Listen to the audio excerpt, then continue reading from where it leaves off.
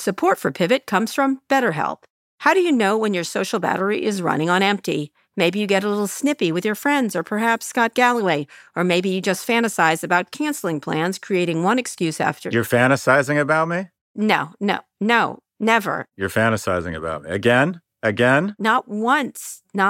I get it. I'm sorry, go ahead. All right, get off my ad right now. All right, canceling plans, creating one excuse after another why you have to stay in. I do that to Scott all the time. It's not easy to keep track of how much socializing is right for you. Therapy can help you build more awareness of what you need and when. BetterHelp offers affordable online therapy with licensed professionals. Scheduling is convenient and finding a therapist suited to your style is quick and easy. And we all know Scott Galloway needs therapy. Find your social sweet spot with BetterHelp. You can visit betterhelp.com/pivot today. Get 10% off your first month. That's BetterHelp, HELP.com/pivot.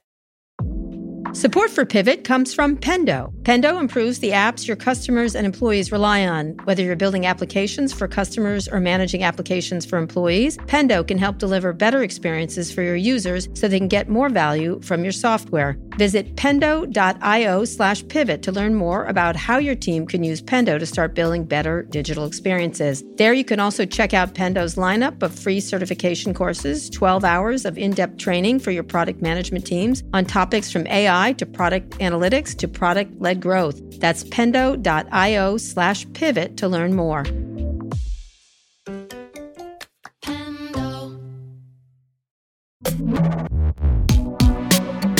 Hi, everyone. This is Pivot from New York Magazine and the Vox Media Podcast Network. I'm Kara Swisher. And you've done it again. Everyone thinks we're getting divorced. I emceed the JED Foundation fundraiser last night, and literally everyone came up to me and said, "Oh, I'm so sorry to hear about the news." And I'm like, "What are you talking about?"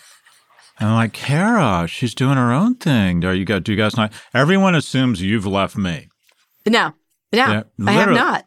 But the thing that bothers me... It says I am binding myself further to you, which is a massive mistake. It's like I'm in a Titanic Squeeze a little situation. Harder. I am binding myself harder to Scott Galloway, if you can believe that. People. The thing that pisses me off is a lot of people misunderstand because it shows their affection for us in the program, but they immediately assume for getting a divorce that it's you leaving me. Everyone's like, "What did you do?" Oh, exactly. But that would be the way it is, right? You think? Let's be honest. Yeah, well, Come on. Yeah. So, okay, just clarify what's going on here. I'm not sure I understand. All right, I'm going to. But can I just say, speaking of that, I was coming back from something. I went to visit Brian Koppelman, who does Billions, on something. And I was standing I was standing down in the Village, and a guy went around the block in his car and then double parked and ran over and said, "I love you and Scott." His name was Johnny.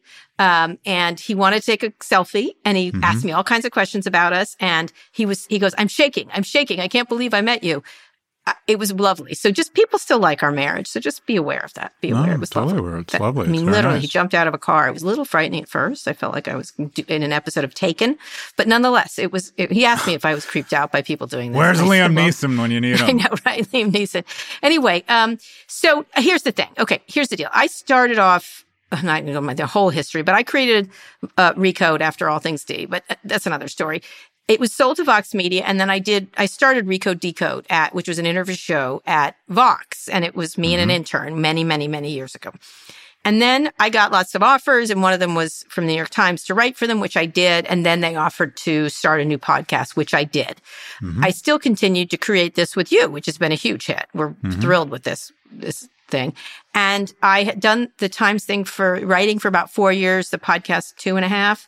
And I think things are changing in the media space. And I can't go into a whole lot of detail about it, but I have a lot of interest in being slightly more entrepreneurial. And again, nothing about the Times. It's a wonderful place, great people, but they're a traditional media company, and I'm a little more entrepreneurial. I want to do different things. You'll see a lot more stuff coming out from me that I can't do when I'm affiliated with them. I was never an employee, but Vox Media is open to that, has been long open to things like that, and has a different approach toward talent in a different way. And by the way, neither is better or worse. They both work. And I just felt like I was more free to do some things like that here that I'm thinking of that I couldn't have done if I was continuing to do Sway. I think Sway is amazing. We've done some astonishing interviews, including with Matthew McConaughey, who was in the news this week around guns.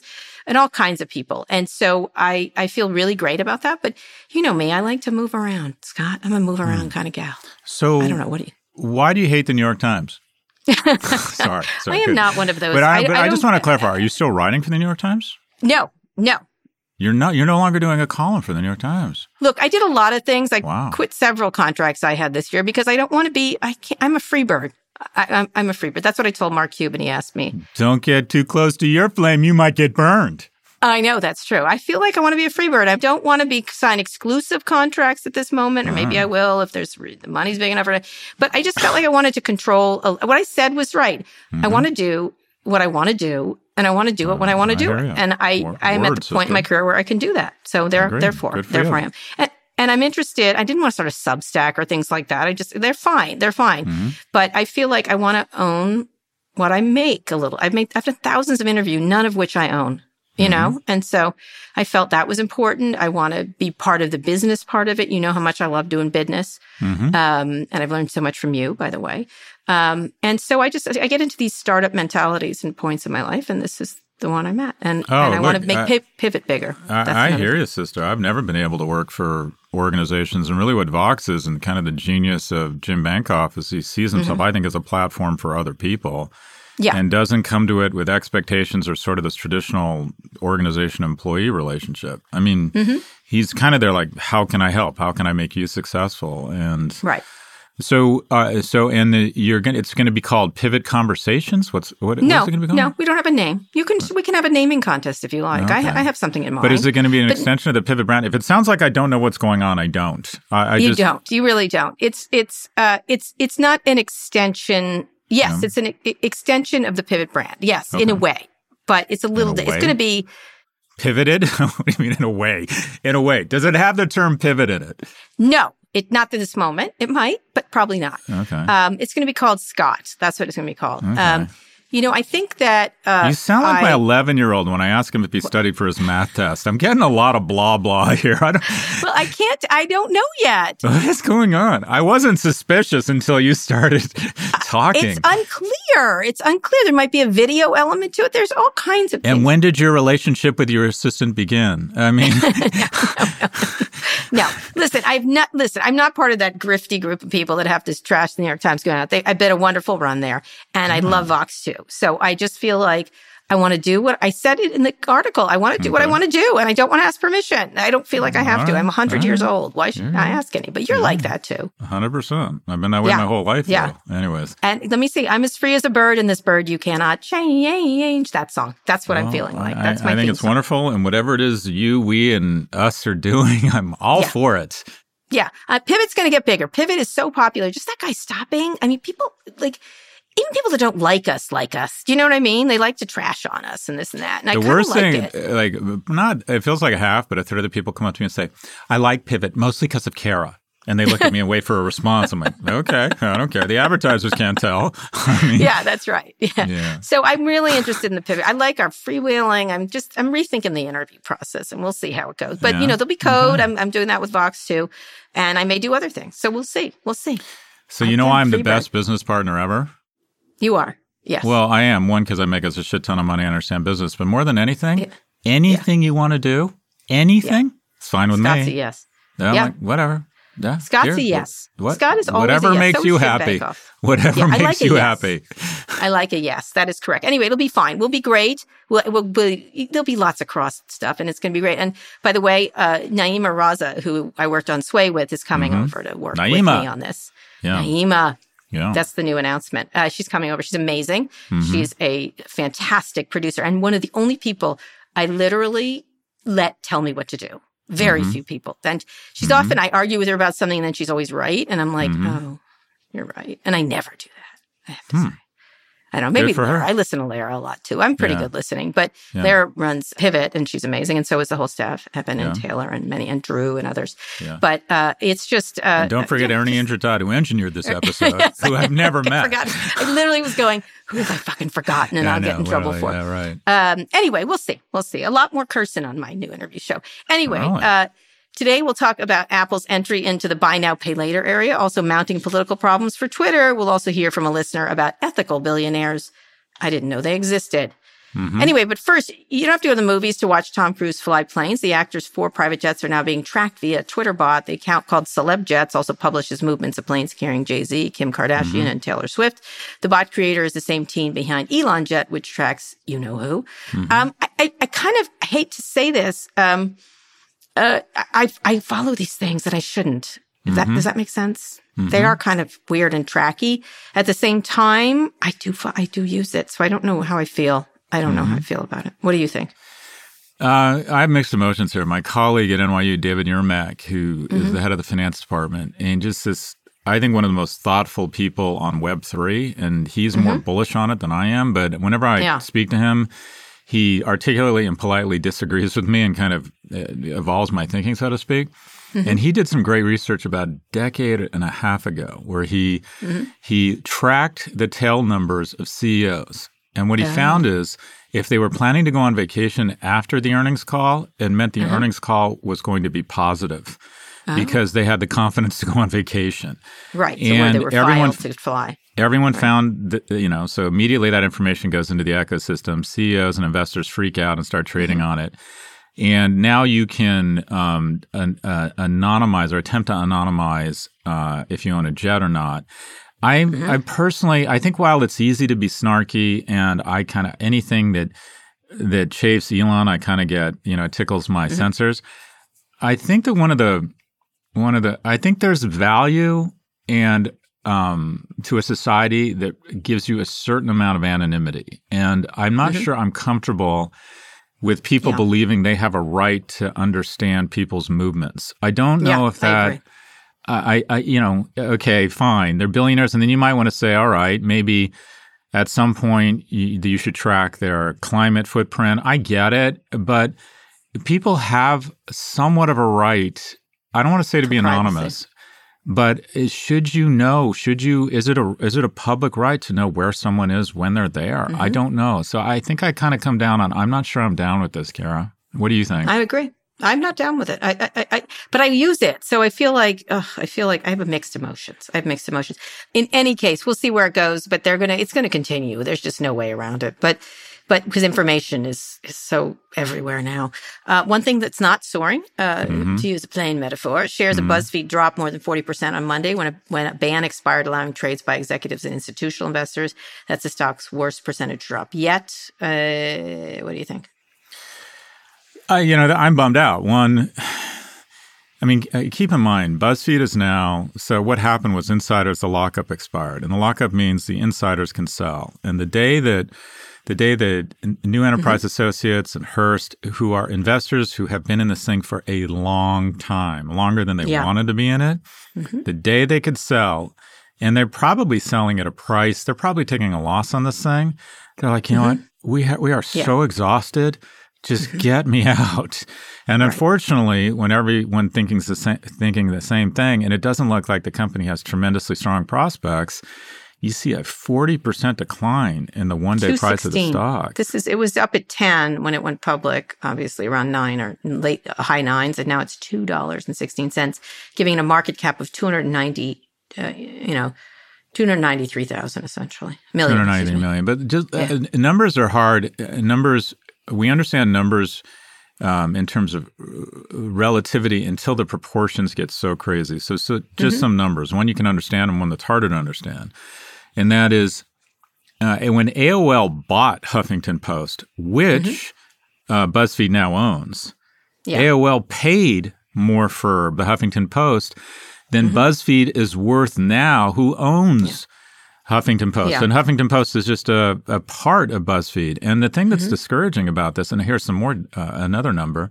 So as of today, Meta, despite its massive decline in shareholder value, is worth approximately 2,000 times more than BuzzFeed. Google is worth 6,000 times more than BuzzFeed. And it all comes back to the same thing. Unless you're a media company that has incredible scale and focuses on using or leveraging creator content, which is Latin for free content, and creates addictive attributes and has great technology and can scale to billions of people and get unbelievable advertising at low cost of content to produce. The oxygen is being sucked out of the room every day, and it's very difficult for any sort of, I don't love BuzzFeed, but I would have liked to have seen it do better than this.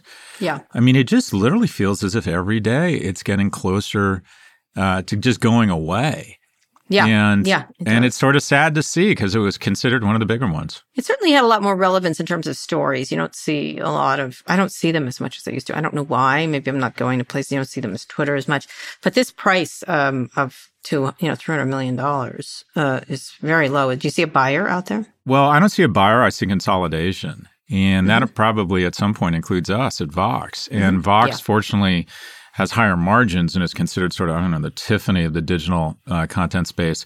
But there's just no getting around it. Everyone's going to have to bulk up and find efficiencies or synergies, which is Latin for, okay, we have 2 CFOs and in 30 days we're going to have 1. But there just doesn't appear to be a big market for digital media unless you're TikTok, Facebook, or Google. It's just, or you have these deep brands that are owned by billionaires that can, that do a fantastic job, such as the Washington Post or the Wall Street Journal. I think it's strange. I think what the BBC does or the British government does, where actually everyone pays a tax to subsidize. That's not happening in this country. Are you kidding? How politicized would that get? It already is PBS, if you remember, every couple of years that happens. That's a fair point. Anyway, we'll see. We like the BuzzFeed people, but yes, it's not a good day for them. Okay, let's get on to our first big story. Apple's getting in on the buy now, pay later game. The company announced a raft of new features in iOS 16 this week, including ability to edit and unsend iMessages, which is I kind of like. But the most eyebrow-raising feature is Apple Pay Later, which lets users split purchases into 4 payments. The program will operate anywhere that Apple Pay is accepted.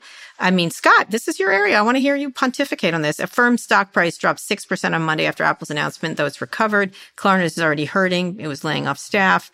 So what's going to happen with these smaller players? It looks like Apple's not buying them or whatever. So what do you think? Well, there's 2 things. There's the business dynamics, and then there's the larger societal impact that buy now, pay later has. So let's talk about the competitive dynamics. Apple coming into this with great technology and vertical control or control of the device where they can put on the home screen. I mean, I've been using Apple Pay. I went out with my 11-year-old and we went to get one of the little batch of little cupcakes they have. And I said, I don't have any cash. He said, Dad, they can take Apple Pay. And I said, do they take Apple Pay? And he looked at me like an idiot and he goes, everyone takes Apple Pay. That's not true, son. That's not actually. I use it all the time. I don't have cash anymore, and sometimes they don't. But go ahead. Well, it is pretty powerful. It is. I use it all. I only use it. And Apple controlling a billion devices of the billion wealthiest people in the world, or several billion devices of the billion wealthiest people in the world, it's just such an incredible advantage over any other provider. So this is just bad news for Affirm or Klarna. There's just no getting around it. Now, what about regulators? Because buy now, pay later is being regulated. It's, as you talked about quite eloquently last week. There's all these issues around it. Consumer debt levels on these platforms. What do you imagine the U.S. Consumer Financial Protection Bureau, for example, is going to do? It expands your basket size by like 45%. I mean, it's just it goes back to what Crystal Todd said last week. We should probably be teaching less calculus in high school and more financial literacy. Because when you offer a 19-year-old on his or her way to Coachella the chance to have $500 in instant credit, and my colleague Aswat Damodaran would say the best regulation is life lessons, and maybe these people learn these life lessons. But this instant credit, and now Klarna is reporting that the majority of their losses come from people with late payments. The financial literacy and young people getting into a hole. Now, some of that is you don't want to infantilize them. They have to learn on their own. They have to get their hands, burned or whatever the term is. But I also think there's a role here for society to either educate people, and also we regulate, or we sort of regulate payday loans. We put a maximum interest rate on them because we realize there's a lot of people who are not financially literate, and these organizations prey on that illiteracy. And I feel like this has been, if you will, positioned as innovation. It's not. It's putting young people in debt. I really don't like this. I hope Apple takes a more responsible approach to it.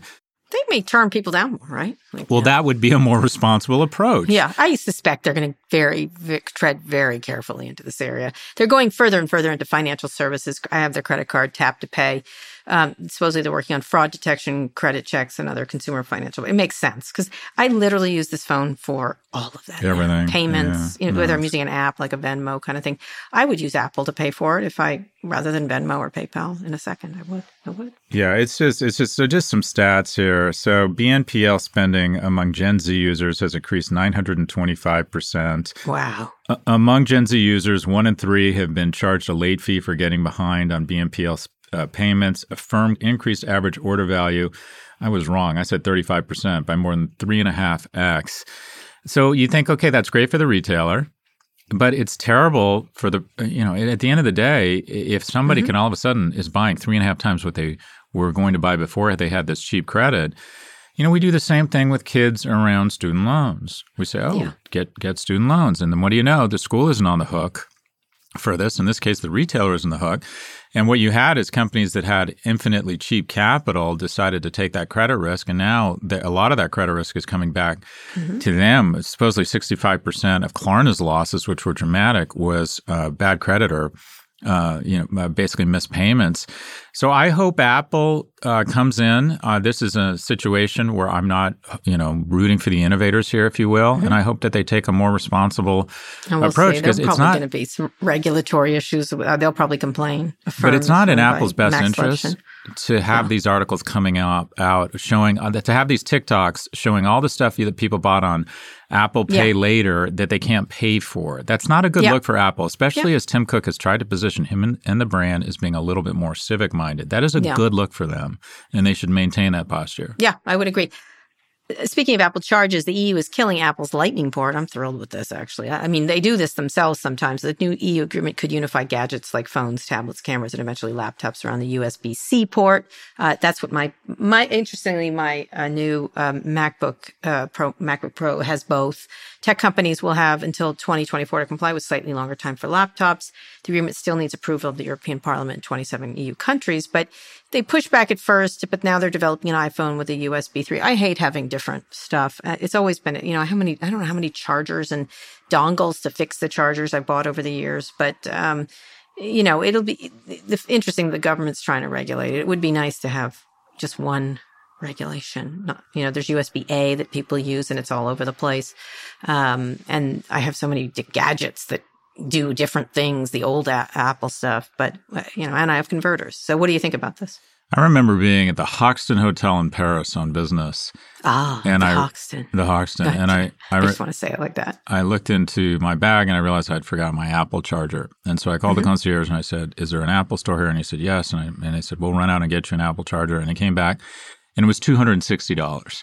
Oh. And I mean, for a charger that probably costs $3 to produce. And a lot of this, they'll come up with reasons for why they need to do this. This is simple. I don't know this is the mother of all planned product obsolescence. It's basically making consumers' lives harder.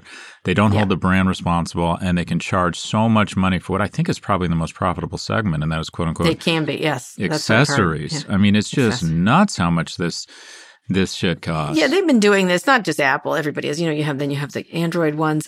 Years ago at one of our conferences, when it was an All Things D conference, not a code conference, Martha Stewart, she was talking to the CEO of Sony, Howard Stringer, and she got a bag and she pulled out a bag of all these wires for everything that she had, and dongles and wires. And she started to try to take them apart and ask this great question, like, what is going on? Can't you fix this? And this was 10, 15 years ago. And it was hysterical because it was Martha Stewart, and I've never seen her with something that wasn't organized. But she was totally on. She's like, what are you doing to consumers? What are you doing? Why are you doing this, Sony? Why are you doing this, Apple? Why are you doing this? And it was really kind of a fascinating moment because she was 100% right. But we'll see where they go. They're going to have to make these things simpler or have some sort of unified. I've always thought the two biggest opportunities in sort of what you call personal technology are, one, passwords, whether it's biometrics, but I spend a lot of time every day trying to figure out how to log into Netflix on a different TV, or I just got locked out of my Stern email for some reason, and I've got to call some nice kid at Stern and figure out how to get my email back unlocked, whatever it might be. And also, where I think there's an enormous opportunity for innovation is charging. I feel like I'm constantly my first 10 minutes of every day, and mostly the more stressful part is just as I'm winding down and thinking about sleep, I start thinking about what things do I need to plug in before I go to sleep. And it feels like nothing is ever charged. It feels like my kids are always stealing my chargers. It's Alex is a total charger thief. Yeah. And there's got to be some sort of, somebody is going to rightfully become. Well, it's got to be Apple. It's got to be Apple or someone. But it hasn't happened. I don't know. Yeah, they've definitely been foisting all kinds of dongles on us. Speaking of Huffington Post, one time Ariana Huffington gave me a little charging bed that you put your phone in at night. Oh, you're supposed to pretend it's going to sleep and leave and not and then you check put it in. I still have that bed. No one wants to take that. Anyway, you're supposed to put it outside your room. In any case, it's interesting. We'll see if legislators can legislate this. But I think one way to charge would be great, or no charging at all. It just would be on all the time. All right, Scott, let's go on a quick break. When we come back, we'll talk about Twitter's political troubles and take a listener mail question about billionaires.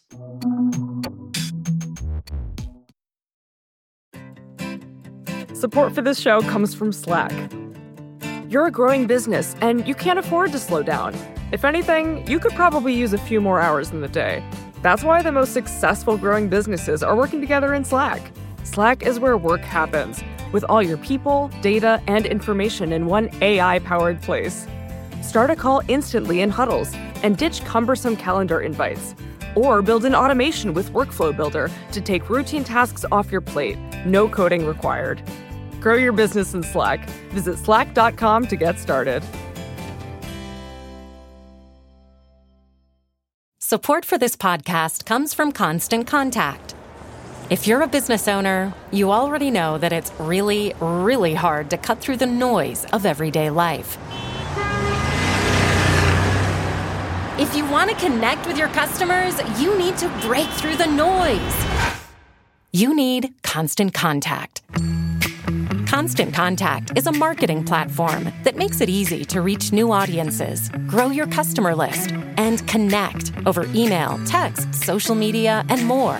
Whether you're a marketing guru or just learning the ropes, Constant Contact offers writing assistance tools and automation features that make it simple to say the right thing at the right time. So get going and start growing your business today with a free trial at ConstantContact.com.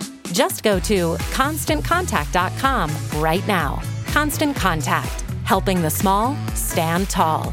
ConstantContact.com.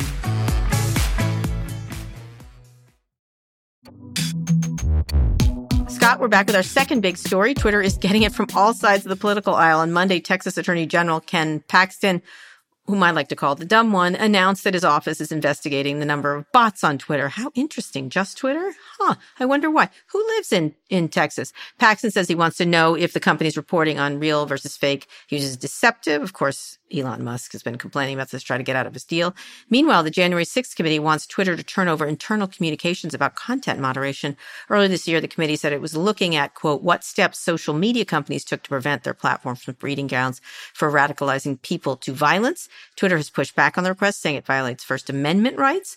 So let's talk about Texas first, because I don't think there are any risk here. This guy is such he's investigating the pet issue of the world's richest man, who is newly Texan, Elon Musk. I just feel like it's ridiculous. Yeah, this is just stupid and gross on several levels. And that is, you have the Attorney General of the second or third largest state. I'm trying to think who's under investigation. I'm trying to think what recently has happened in Texas that he might want to devote scarce government resources to. And instead, he decides to perform oral sex on Elon Musk and position himself as the friend of someone who's increasingly positioning himself as a conservative and waste taxpayer money. Because if he just got through constitutional law or any classes at law school, which I imagine he did, he knows this case is going nowhere. Yeah. It's just, but instead he wants to pose for the camera and say, I'm on board and I'm going to be the harassment tool with the government elected harassment tool. And I'm going to use political public office as a weapon for an individual for political purposes. That is exactly what you're not supposed to do. And he's the one behind the other one that we talked about last week, that social media should be forced to leave up conservative things and everything, which also got like slapped back by the Supreme Court. We'll see where that goes. He's a stunt meister, honestly. He's also, just for people to know, he was indicted on 2 counts of first-degree securities fraud and lesser charges of failing to register with the state security regulators around a company he had. He misled investors, and it hasn't been tried, but he was indicted. In any case, he's just such a ridiculous, he was behind a lot of these election law, a lot of stuff he does. And he's up for re-election. He beat George, the other Bush, George P. Bush, for the job. Probably very popular in Texas, but nonetheless, this is a waste. I said, you might want to investigate the police behavior in Uvalde. Spend some time on actual things that could help people. And instead, he's doing this nonsense. My governor is investigating. It's not good for Elon. My governor is investigating Disney or trying to revoke their tax status. He's now trying to revoke the tax status of the Tampa Bay. Oh, yeah, the Rays, because they wrote. It's like, come on. These people, they're just like, they're corruption in plain sight is really quite astonishing. People don't realize, I think, not only does this not make any sense, not only is it a waste of scarce government resources, not is it just nakedly like posing for the whack jobs in Iowa. Both of these people think that they have a future in politics, and maybe they do because the only people to turn out for Republican primaries are whack jobs. But what people don't realize, this service is, this is in the agency of something more threatening, and that is when governments are totally overrun and weaponized by the private sector, it's a key step to tyranny because corporations aren't here to prevent a tragedy of the commons. The very notion of being elected to office is that you are supposed to think long-term and be somewhat immune from corporate interests. And when you are doing nothing but pandering to the CEO of a company because you see this person as being famous and you want to get some of that sunshine in a case that will absolutely be laughed out of even the most conservative court.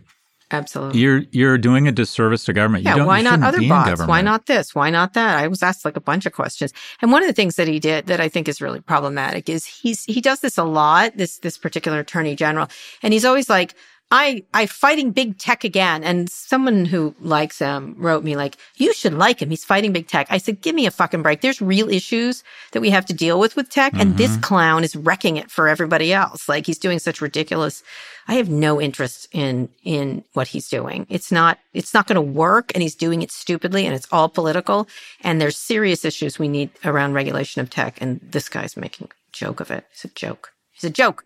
But the January 6th committee, I don't think is. I think that'll be, obviously, it's going to be broadcast last night. It will actually, once we get your timing straight. Future timing straight. But the committee is going to, this is going to be part social media's did. I think the real aim of this committee will be Trump. And the important part, by the way, for the January 6th committee, which I've talked about, I did a really good podcast today for Sway, is on how they communicate on social media. This is important. They're doing it live, primetime broadcast. Nobody watches television that they need to really convince. And they've got to have a big game on social media, I think, as we've discussed. So. Yeah, it's they've got to orchestrate it well. And Hollywood, or the role that production plays here, unfortunately, is really important because they just need to show how brazen, how planned. I mean, it just it's worse than we think, folks. When you really dig in, we're all exhausted from this. But when you really look at what happened and who said what to whom and what they were trying to do, it's even worse than you'd imagined. And I hope that they do a good job, bringing that to light. I'm excited to see it. I'm going to try and use my platforms to bring some sunlight to it because I think people are fatigued. Well, I think Liz Cheney needs to do TikTok. That's all I have to say. Liz? Yeah. She should get help from Crystal. Yeah. Anyway, we'll see where it goes, but let's pivot to a listener question. You've got, I can't believe I'm going to be a mailman. You've got mail. The question comes from Molly via email, so I'll read it. Hi, Karen Scott, longtime listener and fan of you both. My question is it possible to become a billionaire or part of an ultra-rich elite without cheating the system and or exploiting others? Are ethically made billionaires a thing?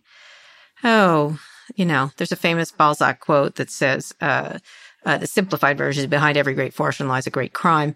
I don't know, Molly. I think the one billionaire I met who I thought was super interesting was a guy who created Kind bars.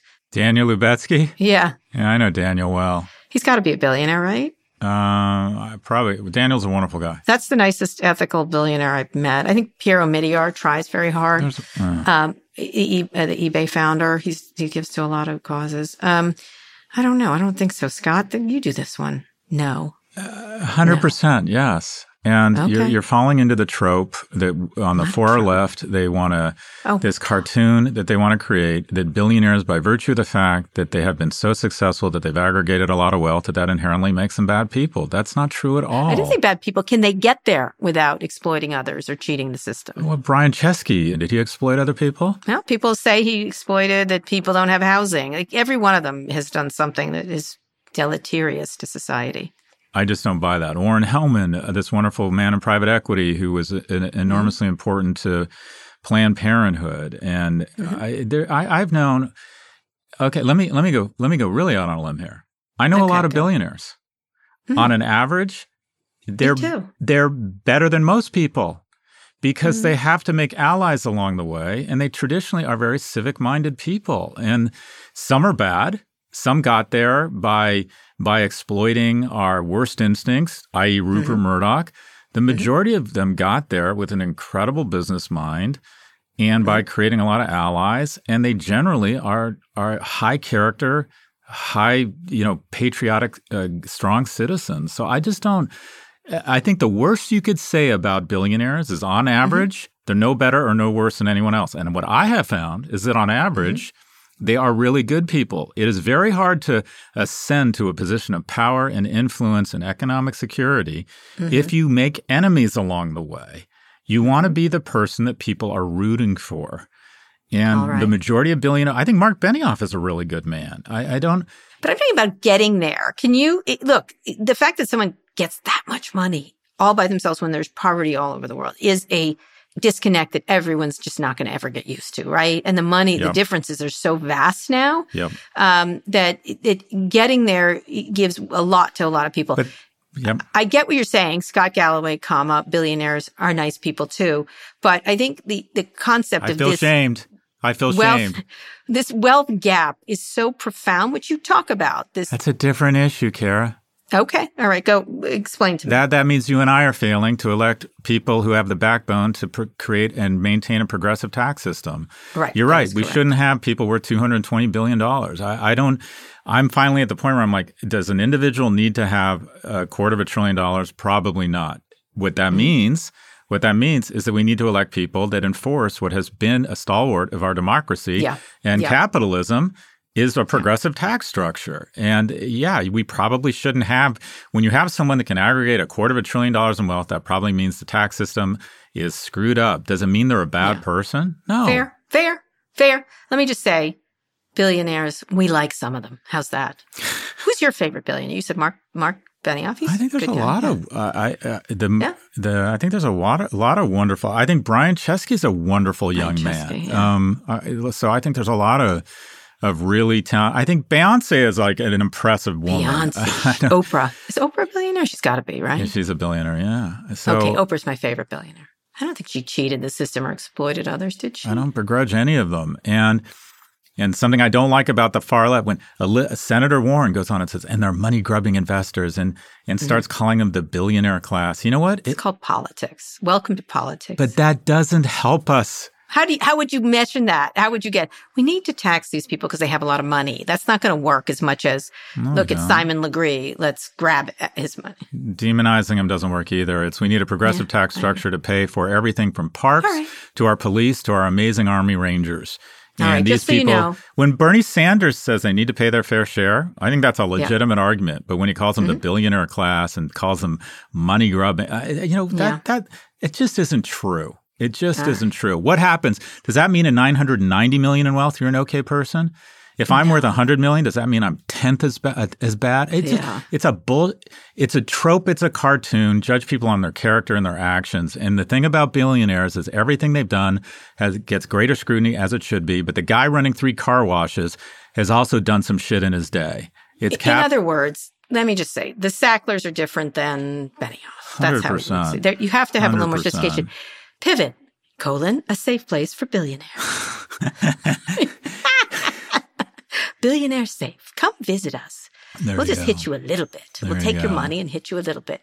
Anyhow, it is an interesting thing. I think I would agree. But Molly, thank you for the question. I think in some cases, a lot of ultra-rich elite did cheat the system and exploited others. In others... What I will agree with Molly on, we absolutely need, and this is where we've spoken, we need less billionaires and more millionaires.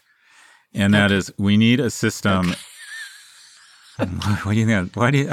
I think enough. How about we need enough people who are getting a working wage? That's Gareth. I'm going down. Here's the American dream and what is possible in America. And unfortunately, it's less possible. $30 an hour, $25. If you're a good citizen, you work hard, you save some money, there is absolutely no reason why in this America, by the time you are ready to retire, you can't be a millionaire. That is the American dream.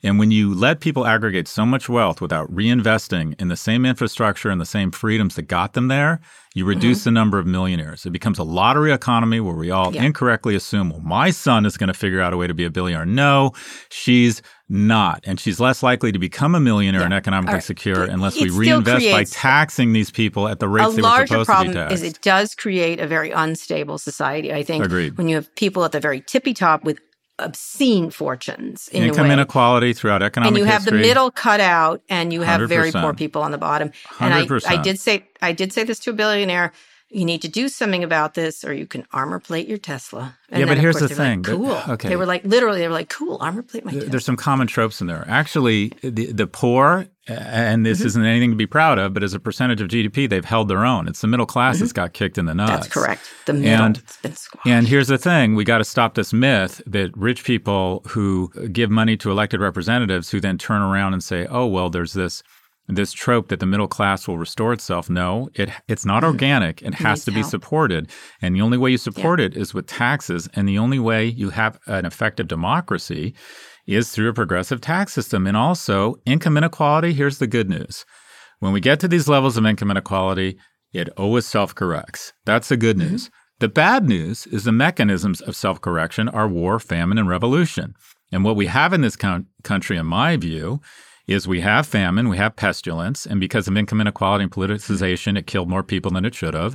We have, in my view, revolution. People get so upset about so many things because there's no connective tissue, there's no common narrative. In other words, billionaires are good, billionaires are bad, Molly, and that's the situation. All right. If you've got a question on your own you'd like answered, send it our way. Go to nymag.com/pivot to submit a question for the show or call 855-51-PIVOT.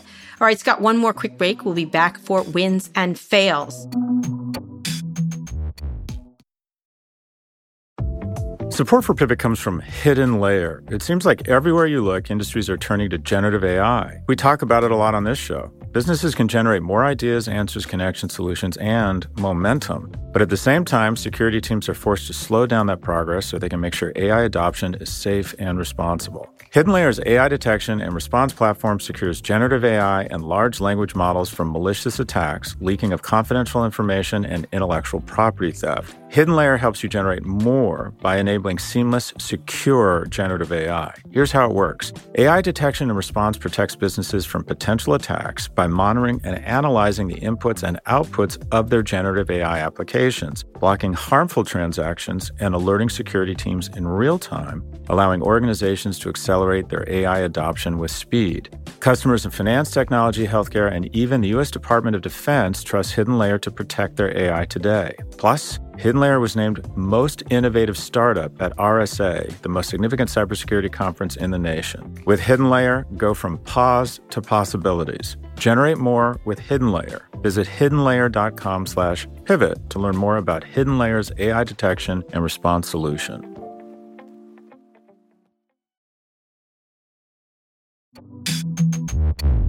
Okay, Scott, I can get to your win, but I'm going to go first, if you don't mind. Please. Okay. You're the one with a new podcast. Everyone is totally fucking confused. Everyone is confused. We're not getting a divorce, for fuck's sake. We are not. I will tell everyone. We are not. Not at all. I'm doubling down on Pivot. Doubling down. My 14-year-old asked me, he's like, so you're going to have your own podcast? I'm like, I already have my own podcast. I mean, I'm like, do you know nothing about me? Have we met? Yeah. He listens to mine, probably. Anyway, that's probably what happens. Anyway, I give the win to Matthew McConaughey. I did a great interview with him on Sway, which he didn't do very well on because he didn't know things that were happening in Texas. But he appeared at the White House on gun reform. Let's listen to it. Look, this should be a nonpartisan issue. This should not be a partisan issue. There is not a Democratic or Republican value in one single act of these shooters. It's not. But people in power have failed to act. So we're asking you, and I'm asking you, will you please ask yourselves, can both sides rise above? Can both sides see beyond the political problem at hand and admit that we have a life preservation problem on our hands? Wow, he went full McConaughey. There you go. He McConaughey'd, I have to say. I thought it was very effective for the White House to bring in, I don't always love celebrities, but he's from this town, Uvalde. I think he was thinking of running. He decided he wasn't in Texas for governor. I think it was important to bring someone like him. And I think it was a good stunt. So that was a win for me. Scott, your win? Well, first off, I think that is a great win. And you're right, it was smart. He's not seen as political. He's really likable. And it's important, I think, and effective to use celebrity. I like it when, they have celebrities address the UN General. Effective use of celebrities. Yeah, I think it's fine. People admire them and people listen to them and it gets attention to the issue. And, I like Matthew McConaughey. I like him. A lot of people really like Matthew McConaughey. And so anyways, I agree with you. That's a great win. Yeah, well done. So my fail is, there's been, it looks like really important gun legislation is going to pass that bans pistols. The majority of gun death, despite the headlines, which are understandably like tragic and crazy, but the majority of gun deaths are people who feel as if they have no way out and everything around them is just so black. And then the first thought they have is, I know we have a gun, and they take their own lives. And that's the good news is it looks like gun legislation around banning pistol sales and assault weapons is going to happen. The bad news is it's going to happen in Canada. And it's if you look at democracies that look strikingly similar to ours on a lot of levels, whether it's Australia, whether it's the United Kingdom, whether it's Canada, none of them are immune from mass shootings. They have all had them. The difference is literally within days of them happening. The political parties get together, and granted, it's usually a parliamentary system, which is much easier to govern in. And if you look at U.S. and European diplomats, we usually encourage a parliamentary system for emerging democracies to set up because rather than having three checks and balances, which just creates total gridlock and minority rule, which is what we have here, they get together and say, all right, kids have been shot up. Why don't we do the following three things? And everyone says, well, that's reasonable, and they do it. And so my fail is that it is just so obvious our system needs real serious reform because every other nation like us, again, we don't live in some fantasy, Middle Earth society. Our society is not totally unique here. It's not exceptional on most levels. What's exceptional about us is we can't get anything done. So it just struck me that almost right away, we have a mass shooting and Canada responds with gun legislation because they are reasonable people who get along and who decide to pass. New Zealand, everyone else. Immediately. 100%. That testimony was wrenching from the survivors. Oh, God. I mean, of course, they've had so much wrenching testimony. It's on. Yes, you're correct. Okay.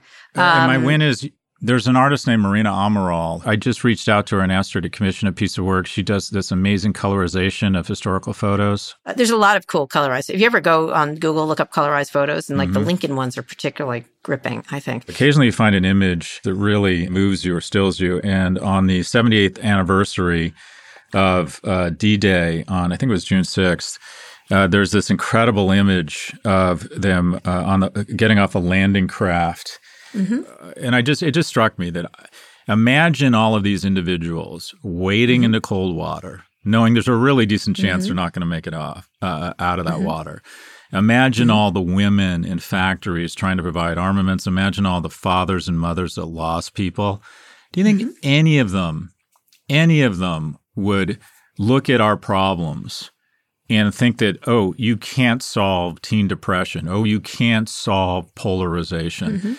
And it was just such a striking reminder that if America can push back fascism, if we can bring AIDS to its knees, if we can reduce the number of drunk driving deaths, if we can absolutely push back on this pandemic, to believe that we can't address gun violence, to believe or fall into the ridiculous notion we can't address teen depression is such an insult to people who have turned back things much more menacing, much more dangerous. And so this photo was so moving, and she put out a bunch of them. I was just so anyways, the power of images, and this woman who's done a great job colorizing all of this. But it just brings forward, in my view, that there is absolutely the issues we face. It's not the issues that are intractable. What's disappointing is the notion that we believe they're intractable. I mean, we have faced down much more scarier shit than this. Yeah. And the anniversary of D-Day really brought home to me that, okay, I think what people would be disappointed in is that we are letting this shit tear apart our country. Yeah. Agreed. And in that regard, I think my fail has to be the defensive coordinator for the Washington Commanders, Jack Del Rio. He called the January storming of the U.S. Capitol building a dust-up in comparison to the racial justice protests that followed George Floyd's death in 2020. He apologized for it, but so many people think this. And you don't have to like looking at one of the worst times in our history, and there's been many, but you can't minimize it. Like, stop it. It's not a dust-up. Jack, honestly, just keep it your fucking self. In this case, I usually don't say celebrities should keep their mouth shut, but focus on football at this moment. At this moment in time, you don't have to call it a dust-up. Don't use diminishing words. Or people died there. The police tried to hold it back. Stop it. Just stop it.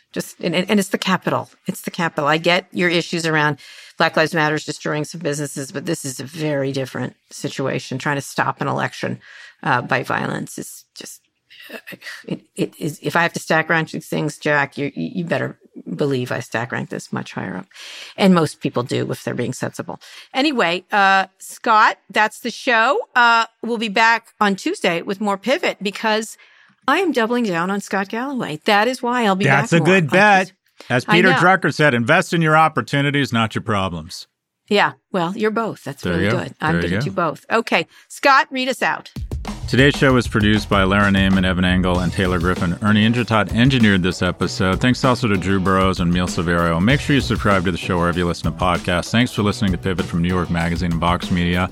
We'll be back next week for another breakdown of all things tech and business. We turn back fascism, HIV, drunk driving, the pandemic, gun control, gun violence. Come on. We can absolutely fix this. We have the will. We will do this.